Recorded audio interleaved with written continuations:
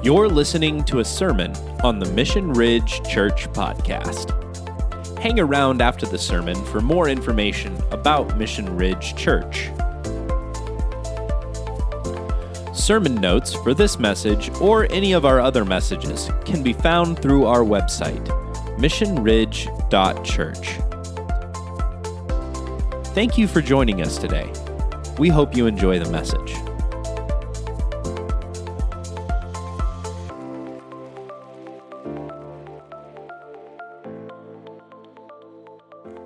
Into our 5-week series. This is week 4 or 5 weeks. We're doing 7 parables. And in these set of parables, we're really wrestling over the question of what is the kingdom that Jesus is establishing? What is this kingdom like? What are the values of the kingdom? And how do I ensure that I get to be part of the kingdom? Now, when I say kingdom, or when Jesus spoke about kingdom, as you see in the Gospels, you got to think about 2 things. Current life, current living. Jesus wasn't talking about kingdom as something that will take place someday. I mean, he was. Ultimately, it's fulfilled in heaven, whatever that looks like. But there's an aspect of kingdom that's here and now, regardless of who the president is, regardless of who conquers this nation or that nation. There's a kingdom that has been thriving for 2,000 years and moving forward, inviting people in for 2,000 years. And it's an amazing kingdom because we have an amazing God. And so this week we want to wrestle with the question, what do I need to do to inherit eternal life? What do I need to do? And the parable this week is the parable of the Good Samaritan. And so we'll start in Luke 10:25. And the lawyer stood up and put Jesus to the test, saying, "Teacher, what shall I do to inherit eternal life?" That was the big question. And hasn't that been the big question for at least 2,000 years and maybe longer? Like, isn't that ultimately the question that we have? I was talking to my buddy Al, and he's like, "Whew, that was close." He goes, "It really made me think." I've come to some crossroads in my own life, or it reminded me of my own humanity, that this flesh and blood, I'm only around here for so long. Maybe it's looking in the mirror and seeing all the gray. But my time on this planet is limited, right? What do I do to inherit eternal life? And Jesus said to him, "What is written in the law? How do you read it?" Now, Jesus is talking to a theologian. When you read lawyer, think theologian. This guy knows the scriptures. He's got opinions on the scriptures. He writes books. He publishes blogs. That's his job. This is Billy Graham coming to Jesus and sitting down going, "I have a question for you."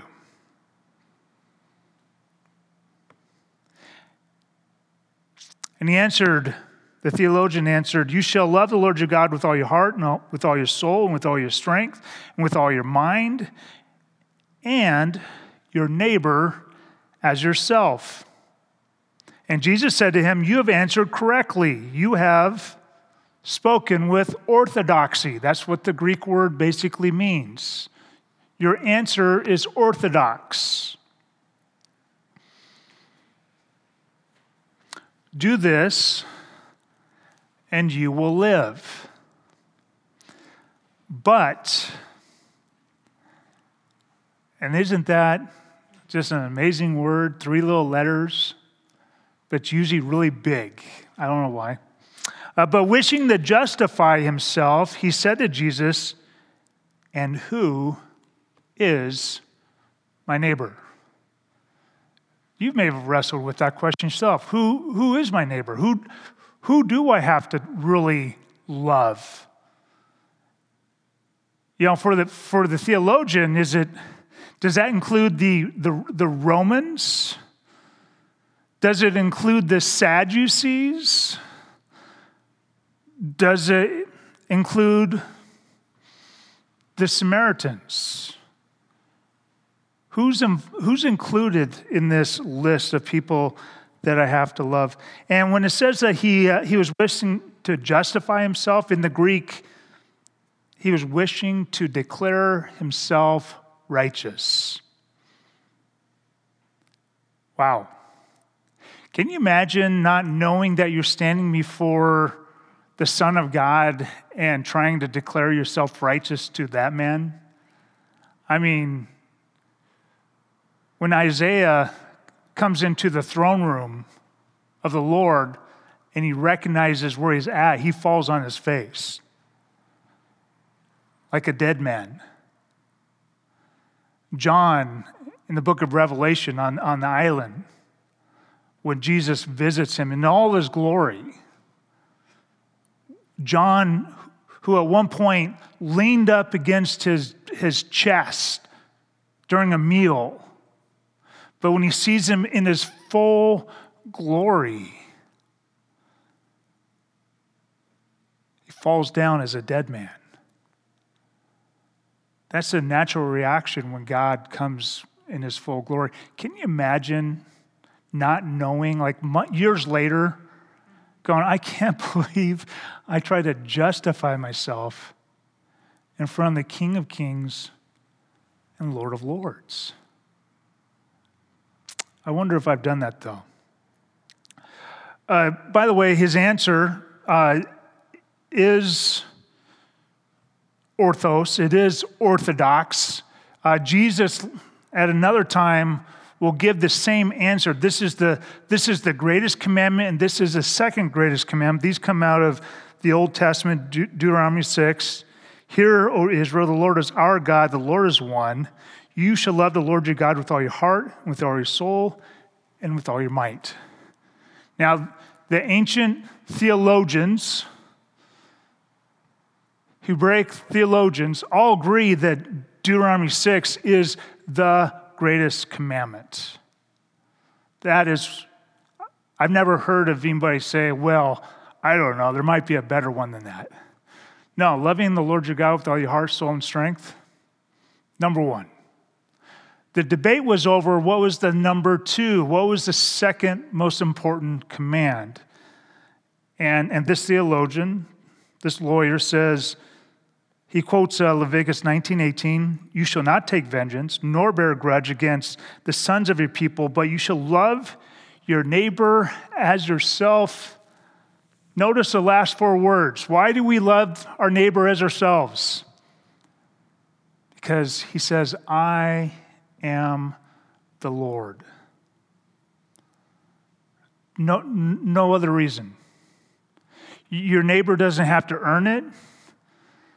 They don't have to deserve it. It doesn't have to be fair.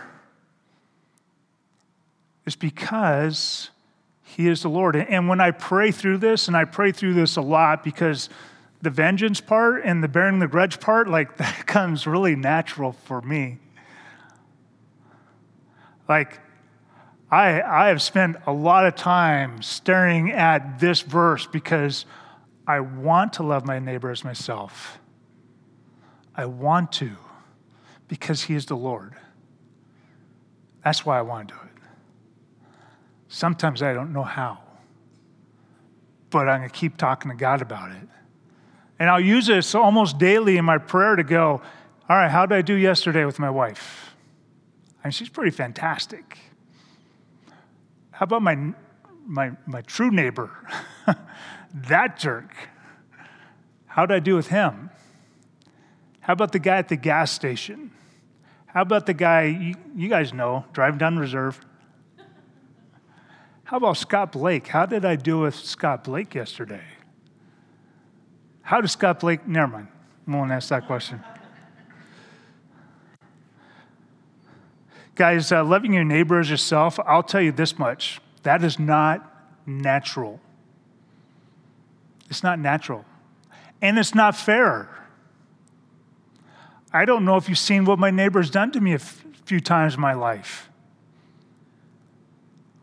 It's not fair. And some of the things that's happened to you guys, ungodly. It's not natural and it's not fair. It's spiritual. And I need the Spirit to help me to do it because I don't have it within me apart from him.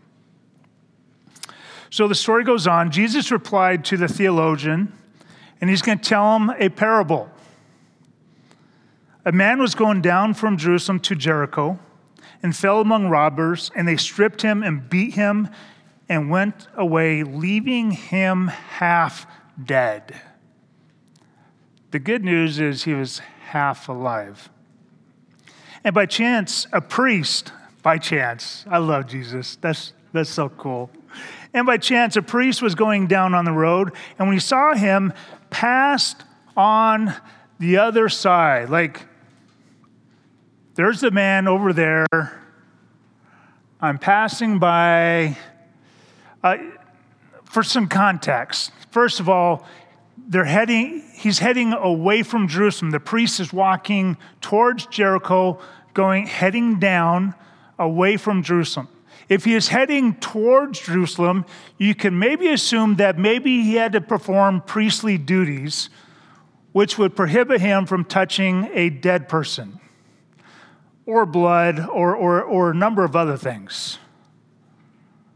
Okay, so if he's heading towards Jerusalem, maybe there's a legitimate reason why he doesn't pull over, see the flashing lights, pull over and help the guy out.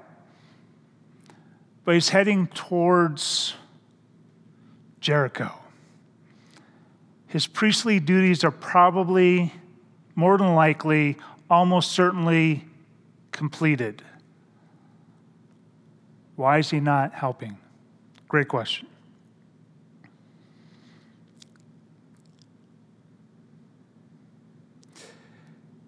Likewise, a Levite also, when he came to the place, saw him and passed by on the other side. So the Levite did exactly what the priest did. Now, what Jesus doesn't indicate is which direction is the Levite going. He may have responsibilities at the temple. He may have responsibilities at the temple. We don't know. But we do know this. The restrictions on the people of Israel versus the Levites versus the priests are different. Let's take a look at this next graph, all right? So the big red circle, that is all the men of Israel. Levites fall in, not all the men of Israel are Levites. You guys remember Venn diagrams? You wonder why would we ever use this? So not all the Levites or not all the men of Israel are Levites, but all Levites are men of Israel. All the priests are Levites and part of Israel. But again, not all the men of Israel are either Levites or priests. This is important to understand. Logan asked a great question. Why is this parable about a priest and a Levite, and we'll get to it in a moment, a Samaritan? Why three? One thing to know is 18 times in the scriptures, 18 times the author talks about the priests, the Levites, and the men of Israel. And so this became a common trope for rabbis. This became a common story that they would tell. They'd tell a story about a priest, a Levite, and not a man, but let's do the next slide, but a Pharisee. because the rabbis were Pharisees. And when the Pharisees told this story from their perspective, who were the two bad guys in the story? The priest and the Levite. 100% of the time. The priest did it wrong, the Levite did it wrong, but the Pharisee did it right. So as Jesus tells this parable, and he told the theologian, told the Pharisee to go do likewise, and he starts telling this parable, he's going, oh, I know what Jesus is doing here. He's going to make me the hero. He's going to make me the hero of this story. And he doesn't, because let's look at the next slide. He talks about the Samaritan. That's not even part of Israel. That's the best part. Now, when he does this, when he changes the story, you got to ask yourself, why?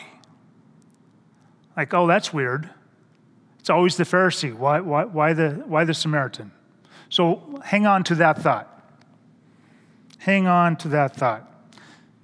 So, verse 33, but a Samaritan who was on a journey came upon the guy that was left half dead. And when he saw him, he felt compassion and came to him and bandaged up his wounds, pouring oil and wine on them. And he put him on his own beast and brought him to an inn and took care of him. Wow. This is amazing already. I mean, not only did he pull over and call for the tow truck, but he starts feeding the guy. He dresses the wounds. Like he's doing everything. He's like the ambulance and the food truck and all that, all at once. On the next day, he took 2 denarii and gave them to the innkeeper and said, take care of him, and whatever more you spend, when I return, I will repay you. Wait a minute, this is a foreign land. Who knows if this guy had any intentions on returning before seeing the guy half dead? But he decides to come back and pay the expenses.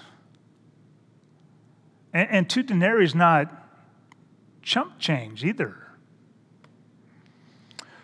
Jesus asked this question: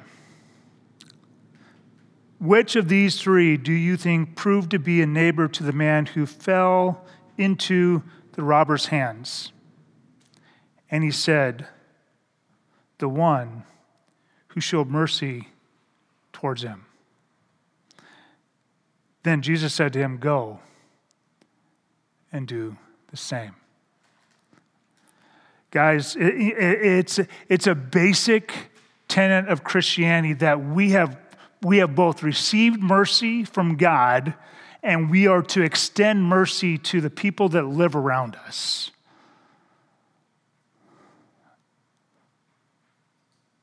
But everyone? All of them? That's what the theologian wanted to ask Jesus. I think that it was mercy. And this word is a unique word. We'll talk about this in footnotes. It's a kind of a big conversation, but this word for mercy. This word mercy. And this is what changed Rome. Do you realize that at the time of Christ that the Roman Empire was 99% pagan? 99% pagan, but within 200 years, it was 80% Christian. And that was before Constantine came in and made it the state religion. That was when the religion was illegal. 80%. Why?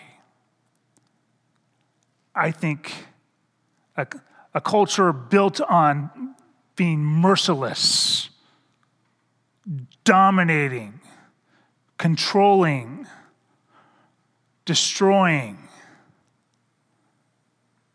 would find mercy to be so different. And it changed Rome. I think mercy is our greatest tool in a culture that's so divisive, an American culture that's so divisive, and it's the last tool we pull out of our tool belt. I mean, show me all the mercy that you see on Facebook, right? Between people with differing views. Lots of mercy going on Facebook and Twitter. Whew. I really have to limit my time on both of those. It's just so hard to watch. It's hard to watch the lack of mercy between two Christian believers that just see things differently, let alone a believer and non-believer. The lack of mercy that I've seen in the last 2 years over whether or not we should wear a mask or shouldn't wear a mask, should be vaxxed, shouldn't be vaxxed. That's been hard to watch. People that I love and cherish just tear each other apart.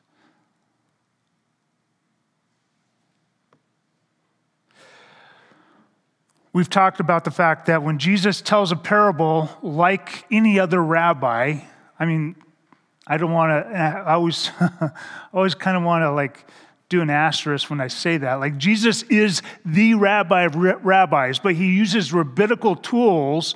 When he tells his stories, he always connects the story to an Old Testament story. Let's see if this next Old Testament story may have some connection. Let's see if we can see some connections here. Out of 2 Chronicles 28. The sons of Israel carried away captive of their brethren 200,000 women, sons, and daughters, and they took also a great deal of spoil from them and brought the spoil to Samaria. Now, when we read the sons of Israel carried away captive, this is the 10 northern tribes. And they went down to the 2 southern tribes, Judah, and attacked them.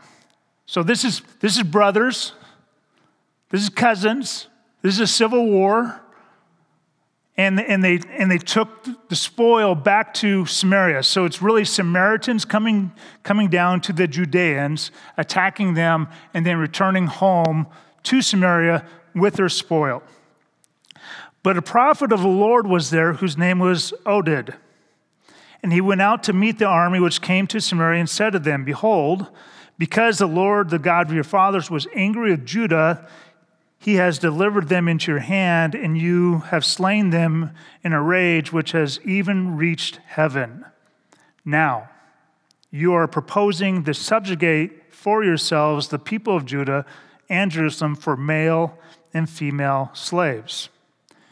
Surely, do you not have transgressions of your own against your God?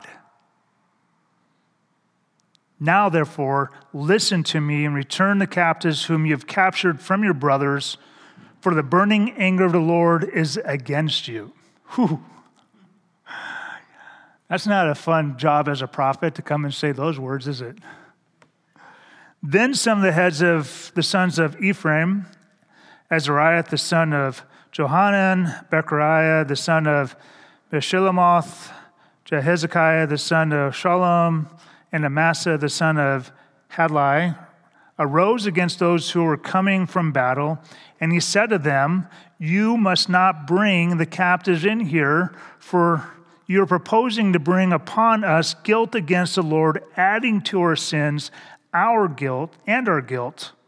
For our guilt is great, so that his burning anger is against Israel. So the armed men left the captives and the spoil before the officers and all the assembly. Then the men who were designated by name arose, took captives, and they clothed all their naked ones from the spoil, and they gave them clothes and sandals, fed them, gave them drink, anointed them with oil, led their feeble ones on donkeys, and brought them to Jericho, the city of palm trees, to their brothers. Then they return to Samaria. Wow. Did Jesus do an okay job of weaving these two stories together, of connecting these two stories? I mean, it was kind of an okay job. I mean, let's just look at some of the connections. I mean, there was oil on the wounds. There was donkeys for the feeble. Oh, by the way, Jericho, that seems prominent in both these stories. And maybe Samaritans and Jews. Do you think that Pharisee, that theologian, the lawyer, could not connect the dots of the story that Jesus told and this story? I imagine he did.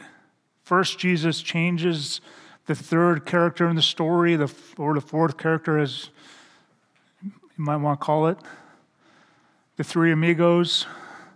He changed the third guy in that trio from a Pharisee to a Samaritan. What? A Samaritan? And then he connects it to this story where the Samaritans are the heroes of the story.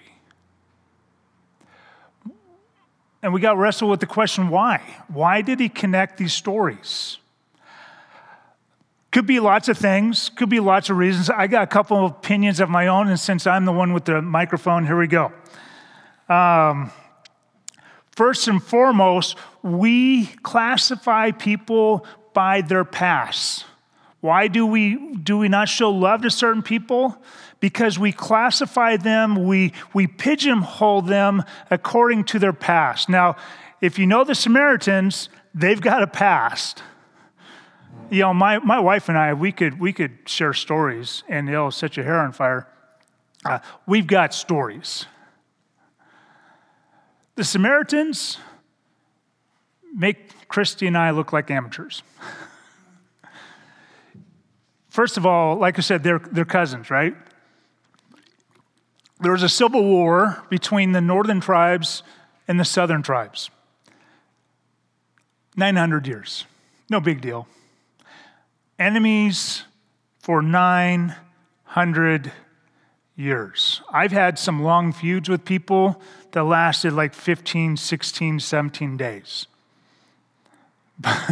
900 years? Are you kidding me? Wow. That is, and I don't know, maybe your family situation is hard. I've had some hard family situations that lasted 10 years. I can't imagine 900-year feud. And then the Samaritans, they married outsiders, which was like one of the greatest sins you could commit if you're a Hebrew of the Jewish faith. And they completely changed the way they worshiped God to suit their own needs. They incorporated idol worship in the process. It was an awful mess what they created through their worship. Some of the ugliest worship in all the nations around Israel, they incorporated.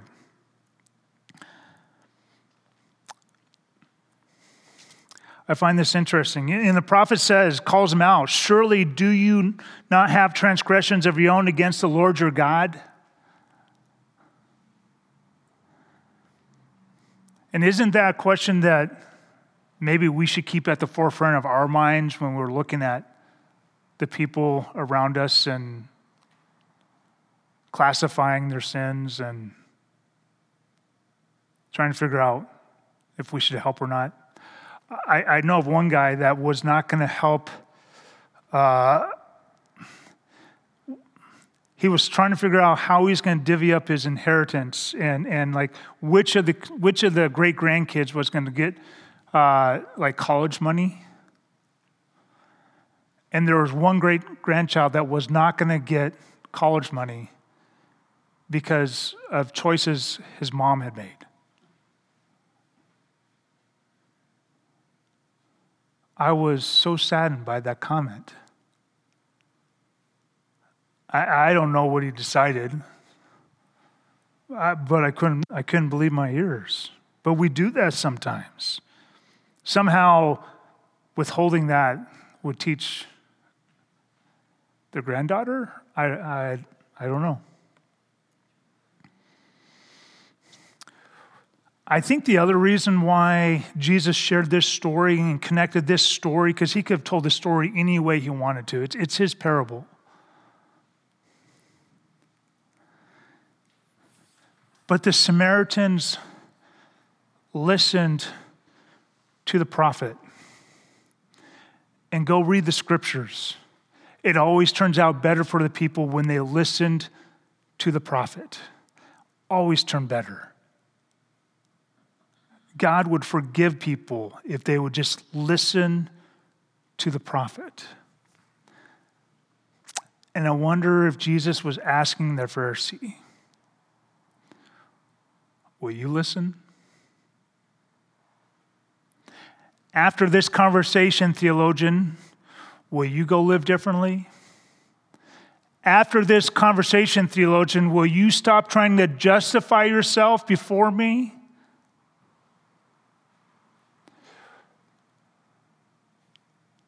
And I wonder for you and I today, as we hear this parable, as we hear the words of Jesus, will we listen to the prophet?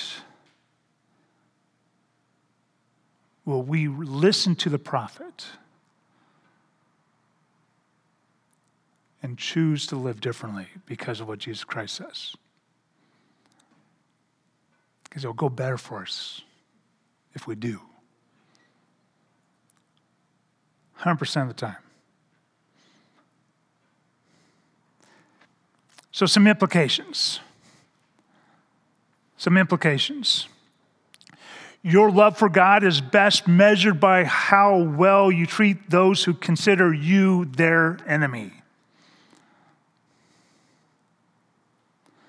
That's how it's measured. Your love for the Almighty is measured in how well you love the people that say, I hate that guy.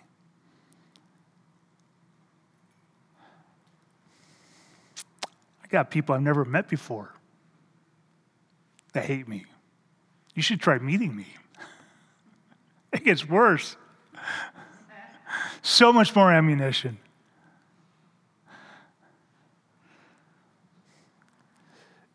And you know, we say that, oh, I love Jesus because, you know, here's my theological, you know, like this is what my theology is. I've got it written down. I've got it figured out. Or we say that we love God based off of how many times we show up for Sunday worship. Or we love God by how big our Bible is, or I don't know. I mean, there's so many things. So many different ways we try to measure and communicate to other people how, I know all the verses. I got them all memorized.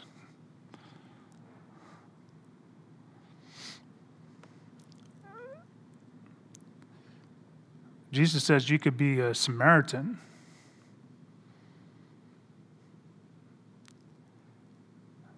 And if you love your neighbor really well. By the way, that picture of the Samaritan on the outside, I think Jesus was inviting the Samaritan in to the inner circle through a story. Remember that he was excluded? You know, the disciples ran to Samaria when they found out that some of the some of the apostles or some of the missionaries when they were sharing with the Samaritans about Christ and they chose Christ. They ran there. Peter ran there. John ran there. They were so excited. I think they remembered this story.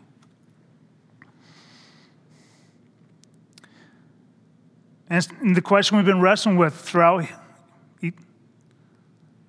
the last 2,000 years, teacher, what do I have to do to inherit eternal life? And probably older than that, because there's been philosophers for 1,000 years before Christ, right? What do I have to do and inherit eternal life? Jesus says, take care of your enemy. Love your enemy. Number 2, when we choose to justify ourselves, we may impress man. We might impress man, but we will never impress God. You've seen it. You've had a friend, you've had an acquaintance justify themselves. They would say something, and you're like, did he really just say that?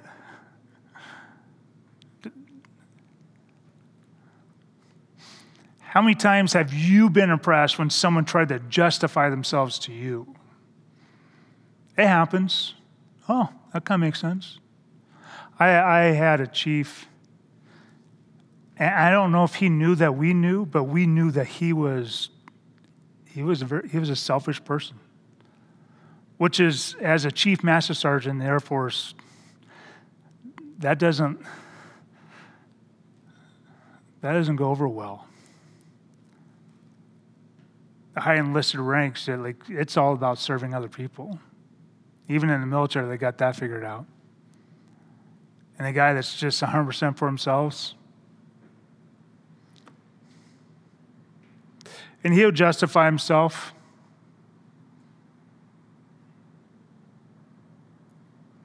Number 3, we are called to love everyone. And this was not something new that Jesus was bringing to the table. This was always the case. This was always the case. This was always God's idea. Remember the second verse, the second greatest commandment, Leviticus 19:18? Well, just a few verses later, we read this. The stranger who resides with you shall be to you as a native among you, and you shall love him as yourself, for you were aliens in the land of Egypt. And again, why do we love that person?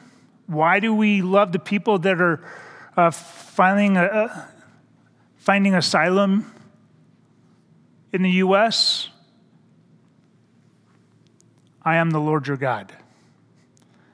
That's the reason. That's why we do it. Always God's idea. Number 4, our love should look like God's. And I know that sounds like maybe a little bit of redundancy, but I have this quote from Henry Cloud that says this. This principle is taught in Scripture. We love because He first loved us. In other words, we learn to be loving because we are loved. Grace must come from the outside for us to be able to develop it inside. Our love should look like the love that we have received, which means we need to invest in that love, that we need to experience and enjoy that love. We need to understand the love that Christ has for us. And as we do that, it gives us greater agency to love the people that were our enemies too.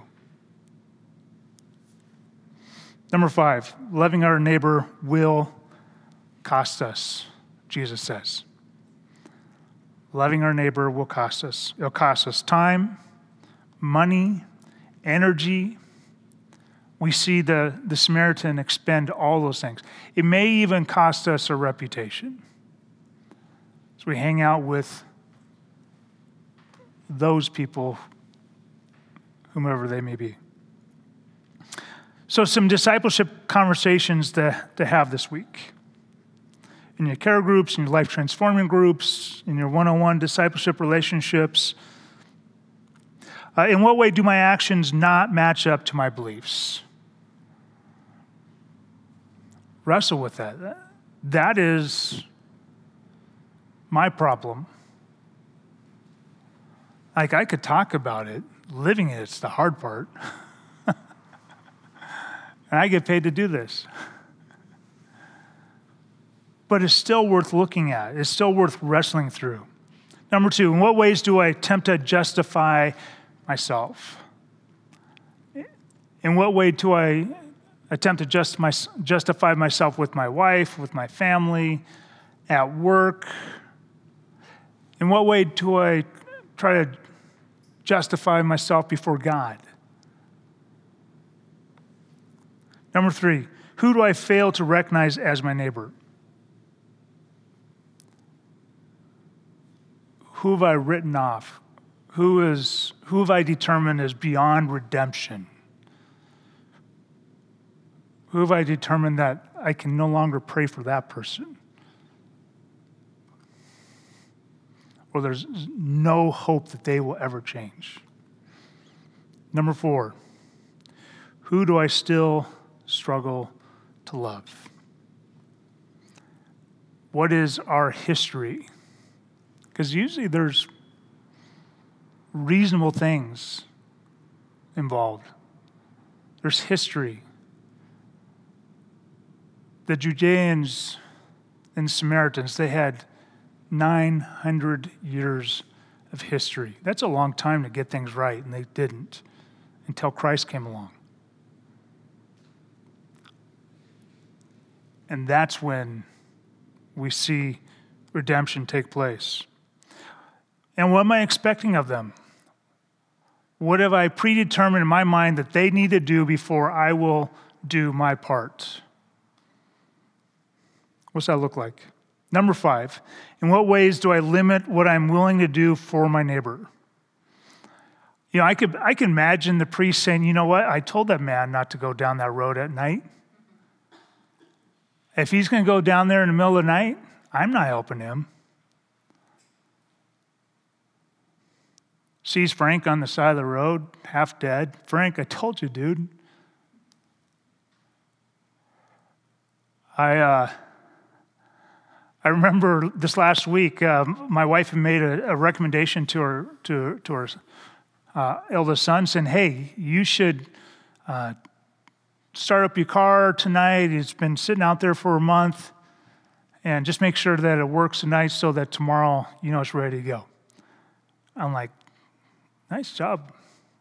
Nice job, lady. As I'm driving home and driving into the driveway, I'm thinking, if he did not go out there and do something with that car, and he comes to me tomorrow morning, heck no. I'll be so busy. And then I noticed that he had actually done what Mom had suggested. And then I kind of had to repent of my crappy attitude. And then I had to celebrate that my son followed through on some wise words. I'm like, so many things to process through right now. But we do that. We're like, I told you. And you didn't listen. So I'm turning my back. Or I'm walking on the other side of the road. So wrestle through that question. What ways do I limit what I'm willing to do for my neighbor? I just answered my question. Jesus asks you today, which of these 3 do you think proved to be a neighbor? And when you answer the one who showed mercy, Jesus says to you, go and do the same. Thanks for listening to the Mission Ridge Church podcast. Be sure to subscribe and share if you enjoyed this message. Mission Ridge is a church focused on relational discipleship and located in Missoula, Montana. If you are in the Missoula area, we would love to have you come and join us for worship. Service times, location, and all kinds of other fun stuff can be found on our website, missionridge.church. You can connect with Mission Ridge Church through Facebook or Instagram, so give us a like or follow. If you would like to partner with us financially, you can give securely online at missionridge.church/give. We'll catch you on the flip side. Thanks for tuning in.